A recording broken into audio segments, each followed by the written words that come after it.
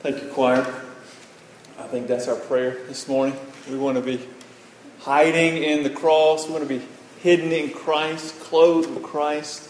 That's our hope. That's our only hope. Ultimately, it's the only thing that can withstand time. And as we open God's Word this morning to consider another one of these 7 deadly sins, let us go to Him in prayer. God, we ask for understanding today. We ask for clarity as we read your word, as we seek to know your truth as well as know ourselves and know how your gospel, what you've accomplished through Christ, deals with our sin problem and helps us to become the people you want us to be.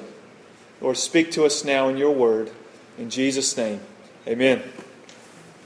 Several of you are familiar with Andrew Carnegie.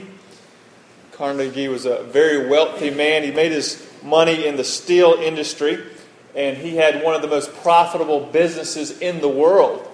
And at the age of 33, 33, he writes himself a note because he's gaining steam with his business. He's becoming rich, and he writes a note to himself because he sees something, maybe perhaps in others as well as himself, and he writes this note to himself. Listen to what he says.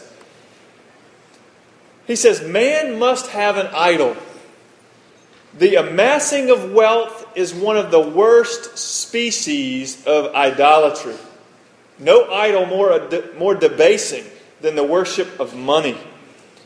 Whatever I engage in, I must push inordinately. Therefore, should I be careful to choose the life which will be the most elevating in character. To continue much longer overwhelmed by business cares and with most of my thoughts wholly upon how to make more money in the shortest time must degrade me beyond the hope of permanent recovery. I will resign business at 35. But during the ensuing 2 years, I wish to spend the afternoons in securing instruction and in reading systematically." It's amazing, really. At 33, he recognized greed for what it is, and he began to see how it was starting to affect who he was.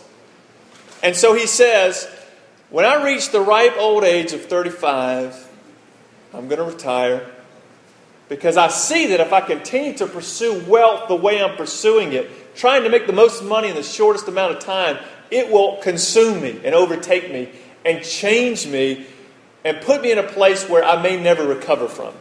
33, he recognizes this about himself. Well, the issue is, 35, came and went. And Carnegie continued to pursue wealth. One of his biographers later on, he wrote this about Carnegie. He said, although Carnegie built 2,059 libraries. So he used his wealth to build several thousand libraries, but a steel worker, one of those workers that Carnegie basically was able to draw his profits from this man's labor and others, a steel worker speaking for many told an interviewer, "We didn't want him to build libraries for us. We would rather had an increase in wage." At that time, this writer says, steel workers worked 12-hour shifts, and the floors of the mill were so hot that they had to nail pieces of wood underneath their shoes to keep them from burning and melting. And what they would do is they would work 12-hour days, and then once every other week they would work a 24-hour shift and then get 1 day off. And so this steelworker says, "I appreciate the fact that you built 2,000 libraries, but we would have rather you helped us make a little more money so that we could make a living." And the housing that these steelworkers were able to provide was often crowded, dirty, and most of them didn't live past their 40s. Because of accidents and disease. Greed is a powerful idol. Carnegie was able to identify it and even see how it was working in his own life, but he could not put a stop to it. Greed is a powerful idol. It demands complete allegiance, and it's never satisfied. But it's very hard to see greed in ourselves. You know, one pastor said, he's had decades of pastoral experience. He said, over all the decades, of all the people that have come to me seeking counsel, and you can imagine the variety of issues that were brought to his office, he said, never has someone come and said, Pastor, I struggle with greed. Not one time. Now you can say, well, is that because no one struggles with greed? Or is it just hard to see in yourself? Or do you think you can handle it yourself? And so it's very hard to diagnose it sometimes in ourselves. And so the question is, are you a greedy person? Can you see greed in your own life? Are you worshiping the idol of money and possessions? And for those of you who have read the New Testament, you know that Jesus often deals with this issue of greed and the issue of money and possessions. And in one of these instances found in Luke chapter 12, I want to look at what Jesus says about greed. Luke chapter 12, verses 13 through 21. And Jesus is going to tell us how to avoid greed, and this is what He's going to tell us. He's going to tell us that you must see two things. You must be able to see two things, and you must believe one truth. If you're going to avoid greed, if you're going to unshackle greed's power in your life, you're going to need to see two things and believe one truth. So look with me at Luke 12, verses 13 through 21. Luke tells us that someone in the crowd said to Jesus, "Teacher, tell my brother to divide the inheritance with me." So this was not uncommon in Jesus' day, where they would seek out a rabbi to try to mediate an issue like this. Seeking counsel, seeking mediation is kind of third party, and the rabbi was usually kind of the go-to guy for this. And so he perceives Jesus to be a rabbi, teacher, ability to discern. And so he says, "Rabbi," he doesn't feel like he's being treated fairly by his brother. And so he says, Jesus, tell my brother to divide, the inheritance fairly. And Jesus says to him in verse 14, "Man, who appointed me a judge or an arbiter between you?" And I think what Jesus is getting at here is, my role here is not to make you more money. My role is to teach you about the kingdom of God. And so what he does is he uses this request as a platform to now address not only this brother, but to address the crowd as it relates to money. And this is what he says in verse 15. He says, "Then he says to them, 'Watch out. Be on your guard against all kinds of greed. Life does not consist in an abundance of possessions.'" And so the first thing Jesus tells us is that we must watch out. He says, watch out. Be on your guard against all kinds of greed. So you need to watch out.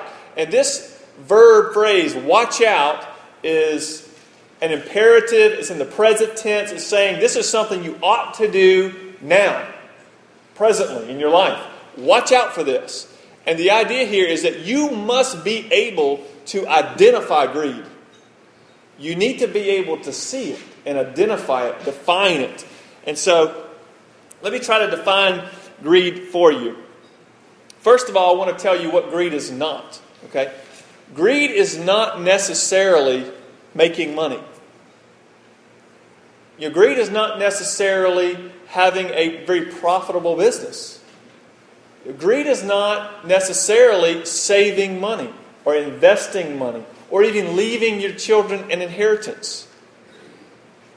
That isn't necessarily greed. Now, greed can be present in the pursuit of those things, but those types of endeavors are not necessarily fueled by greed. The Bible actually speaks to the fact that we should provide for our family, and even leave an inheritance to our children is a good thing. The Bible speaks to that. And so those things are not evil in themselves.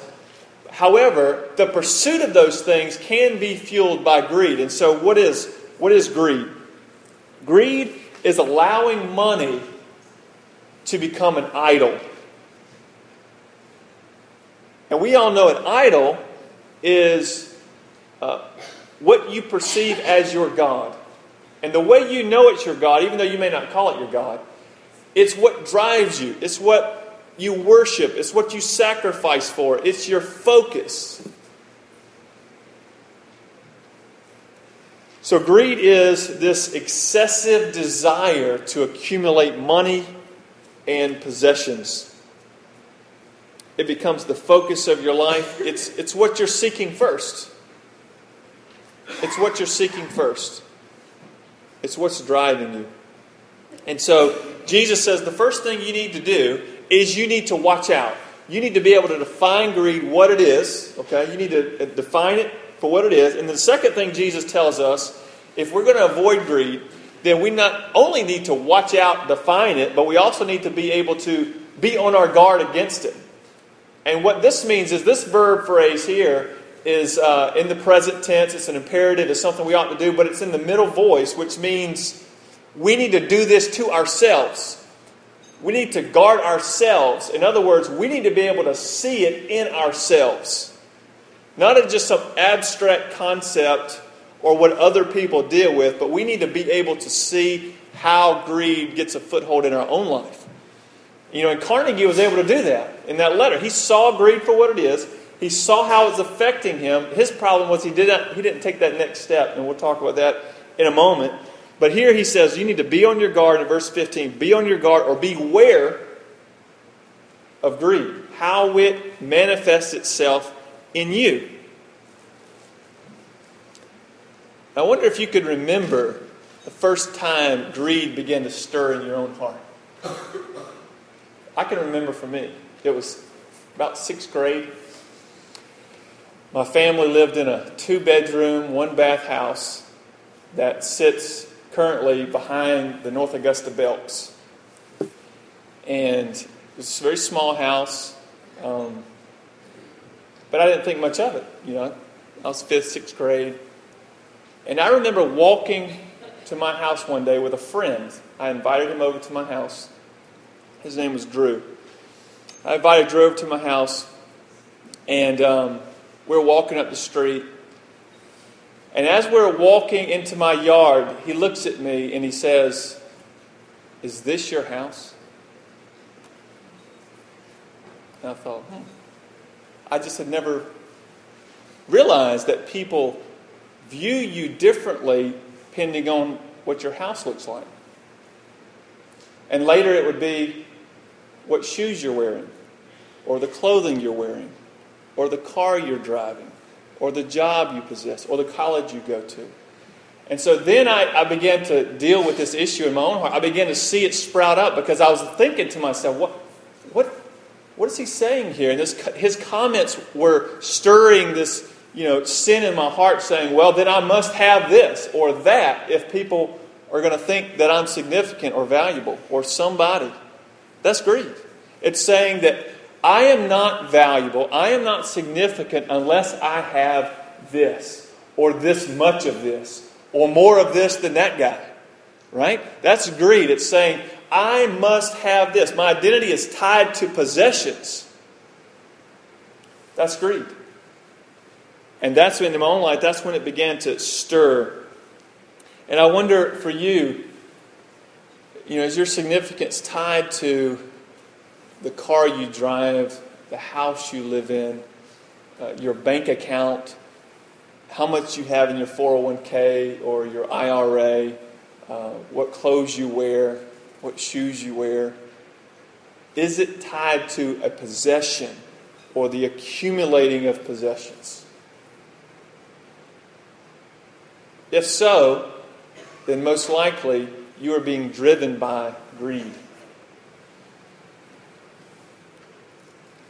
And what we got to see in this passage that Jesus shares with us in Luke 12 is that if we're going to kill the monster of greed, not only do we need to identify it, and not only do we need to see how it begins to stir in our own hearts, but we need to believe one truth. And he shares that truth with us in verse 15. Jesus says, life does not consist in the abundance of possessions. So if you believe that truth, greed will lose its strength. But if you believe life comes with the abundance of possessions, greed will grow stronger in your life and demand more, and he'll never be satisfied. But if you believe this truth that life does not consist in the abundance of possessions, greed will begin to lose its power. And you will begin to experience life the way God intended you to experience it. And to make this point further, Jesus tells this parable. He says, the ground of a certain rich man yielded an abundant harvest. He thought to himself, what shall I do? I have no place to store my crops. And then he said, this is what I'll do. I'll tear down my barns and build bigger ones. And there I will store my surplus of grain. And I'll say to myself, you have plenty of grain laid up for many years. Take life easy. Eat, drink, be merry. But God said to him, you fool, this very night your life will be demanded from you. Then who will get what you have prepared for yourself? This is how it will be with those who store up things for themselves, but is not rich toward God. Jesus says that the land of a rich man produced much. So the man was already rich before his land produced much. He had everything he needed. His bills were paid. He had some money in the bank. His wants were even being met. And then he just had a large crop come in. His land produced plentifully. And that's not necessarily a bad thing. That's not where the train goes off the track. He asked himself the question, verse 17, what shall I do, for I have nowhere to store my crops? And once he asks that question, greed gives him an answer. Here's what you do. Your small barns, you tear those down, build bigger barns, store your stuff in there, and then you just take it easy. And the man thinks, well, that's a great idea. That's exactly what I'm going to do. I will tear down those barns, build bigger barns, put my crop in there, and I'm just relaxing, taking it easy. I got it made. See, the man never thinks, I wonder how I can use this excess for the good of those around me. Never enters his mind. That's because greed is on the throne. See, when greed's on the throne, you're not concerned about other people. You're concerned about you. That's greed. When greed is your God, it's all about you. And this man never thinks, well, maybe I could keep my smaller barns that are stockpiled full of riches already, and maybe look out for those around me. How can I help those around me? Never enters his mind. And then Jesus says that God speaks to the rich man in verse 20, and God said to him, you fool, this very night your life will be demanded from you. Then who will get what you have prepared for yourself? And Jesus is just making the point here. You have accumulated and accumulated and accumulated, but what will that do for you when you die? What power will money have once you die? How will it help you in eternity? It's said that Elizabeth I said these last words. All of my riches for a moment in time. Or the skeptic Voltaire told the physician, I'll give you half of my riches for 6 more months. See, money can't buy time. And when your time is up, like Jesus is saying here, when you die, money has no power. It can't do anything for you beyond the grave. And so God calls this man a fool because he thinks by his riches his life is secure. And he simply says, well, when you go to meet the Lord, what good is that going to do you? And then he says, this is how it will be for those who have stored up things for themselves, but is not rich toward God. And notice here, being rich isn't the problem. What the problem is who am I rich toward? Am I rich according to men, or am I rich according to God? Which begs the question, how do we become rich toward God? In God's economy, this is the way I like to think about it. I try to think about it as simply as I can so I can understand it. In God's economy, the only currency He accepts is Jesus Christ. In God's economy, the only currency He accepts is Jesus Christ. And so if I want to be rich toward God, I need to be found in Christ. Because that's the only currency of heaven, Christ. And so I need to be found in Christ. Listen to this verse in 2 Corinthians 8:9. Paul is writing the church in Corinth, and he's telling them to give money to help the church in Jerusalem because they're experiencing a famine. And this is what he says to them. He doesn't just say to them, hey, you need to give money because you should do it because you have plenty, because they didn't have plenty. But he says this. He says in 2 Corinthians 8:9, for you know the grace of our Lord Jesus Christ. And they did know that because they had placed their faith in Christ. They'd received the riches of God, His love, His grace, His forgiveness, eternal life that comes through Christ. They'd received the riches of God. And so he says, you know the grace of our Lord Jesus Christ. Though He was rich, yet for your sake He became poor, so that you by His poverty might become rich.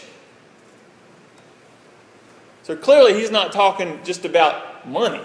He's talking about something more significant. Richness toward God the Father. Experiencing and possessing the love, the forgiveness, the grace, the eternal life that the Father gives. Jesus had all of that, and we did not. We were impoverished towards God. And what Paul's saying is, Jesus became impoverished. He took on our poverty so that we can partake in His richness, in the riches of God. And so the way we become rich towards God is that we experience the life that God gives us through Jesus. And he says to the brother asking for mediation, he says, life does not consist in the abundance of possessions. And then over in John 17, this is what Jesus says life consists in. In John 17, in Jesus' prayer to the Father, in verse 3, he says this, and this is eternal life. This is eternal life. This is what life consists in, that they know you, the only true God, and Jesus Christ, whom you have sent. That is life. That is what life consists in. Do you have life? Another way to put that question is, do you have Christ? Are you in Christ? Have you turned your life over to Christ? Because it's only through Christ that you can be rich toward God. And this is the result of that. Those of you who are in Christ, this is what happens. When greed is taken off the throne of your life and Christ is placed there and you experience the riches of God in your life, forgiveness, grace, truth, mercy, eternal life. When you begin to experience that, greed is off the throne, and therefore you relate to money differently, right? Because greed is not on the throne, demanding satisfaction, demanding the accumulation of wealth, and therefore money no longer is your God. It becomes a resource, a tool. And this is what happens. When Christ is your life, if your significance is tied to Christ, if your identity is tied to Christ and who He is and what He's done for you, this is what happens in your life. You become a more generous person. You see how that happens? See, if money's your God, you will not be generous. Because why would I give away that which makes me significant? You won't do it. At least not sacrificially. You won't do it. But when Christ is your life, then you begin to hold what you have with an open hand. And you begin to think, unlike the rich man, you begin to think, how can I use what I have for the good of others and not just myself? That's what happens. That's what happens when Christ is your life. And here's another thing that happens. You may say, well, Ron, I don't really have a lot. Well, even if you have a little, you will become more generous with what you have. if Christ is your life. Secondly, you will become less anxious about money. Because you may think only those who have a lot of money are the greedy ones, but that's not true. That's not true. Just because you don't possess it as far as money doesn't mean that you can't be greedy after it. And I think one of the ways that we can see greed manifest itself in our own lives is the amount of anxiety we experience when we don't have as much money as we think we need to have. So on the one hand, yes, it is about building more barns and just hoarding it for yourself. That's greed. But another way we experience greed, or it manifests itself in our lives, is the anxiety we sense when the amount of money that we want is not there. And so when Christ is our life, it makes us more generous and it makes us less anxious. Because money's not our idol. It's not our God. We don't have to please money. We don't have to have certain things to know that we're significant, we're forgiven, we have eternal life. And see, with Andrew Carnegie did a great job at watching out for greed. He identified it. He was even aware of it and how it impacted his own heart. But he could not dethrone it. He could not dethrone it. Because to dethrone it, you must believe that one truth. And that is, life does not consist in an abundance of possessions. Life consists in knowing God and Jesus Christ, whom He has sent. And so where are you this morning with money, with possessions? Is it mastering you? Are you experiencing great anxiety due to money, due to possessions? Is it causing you anxiety?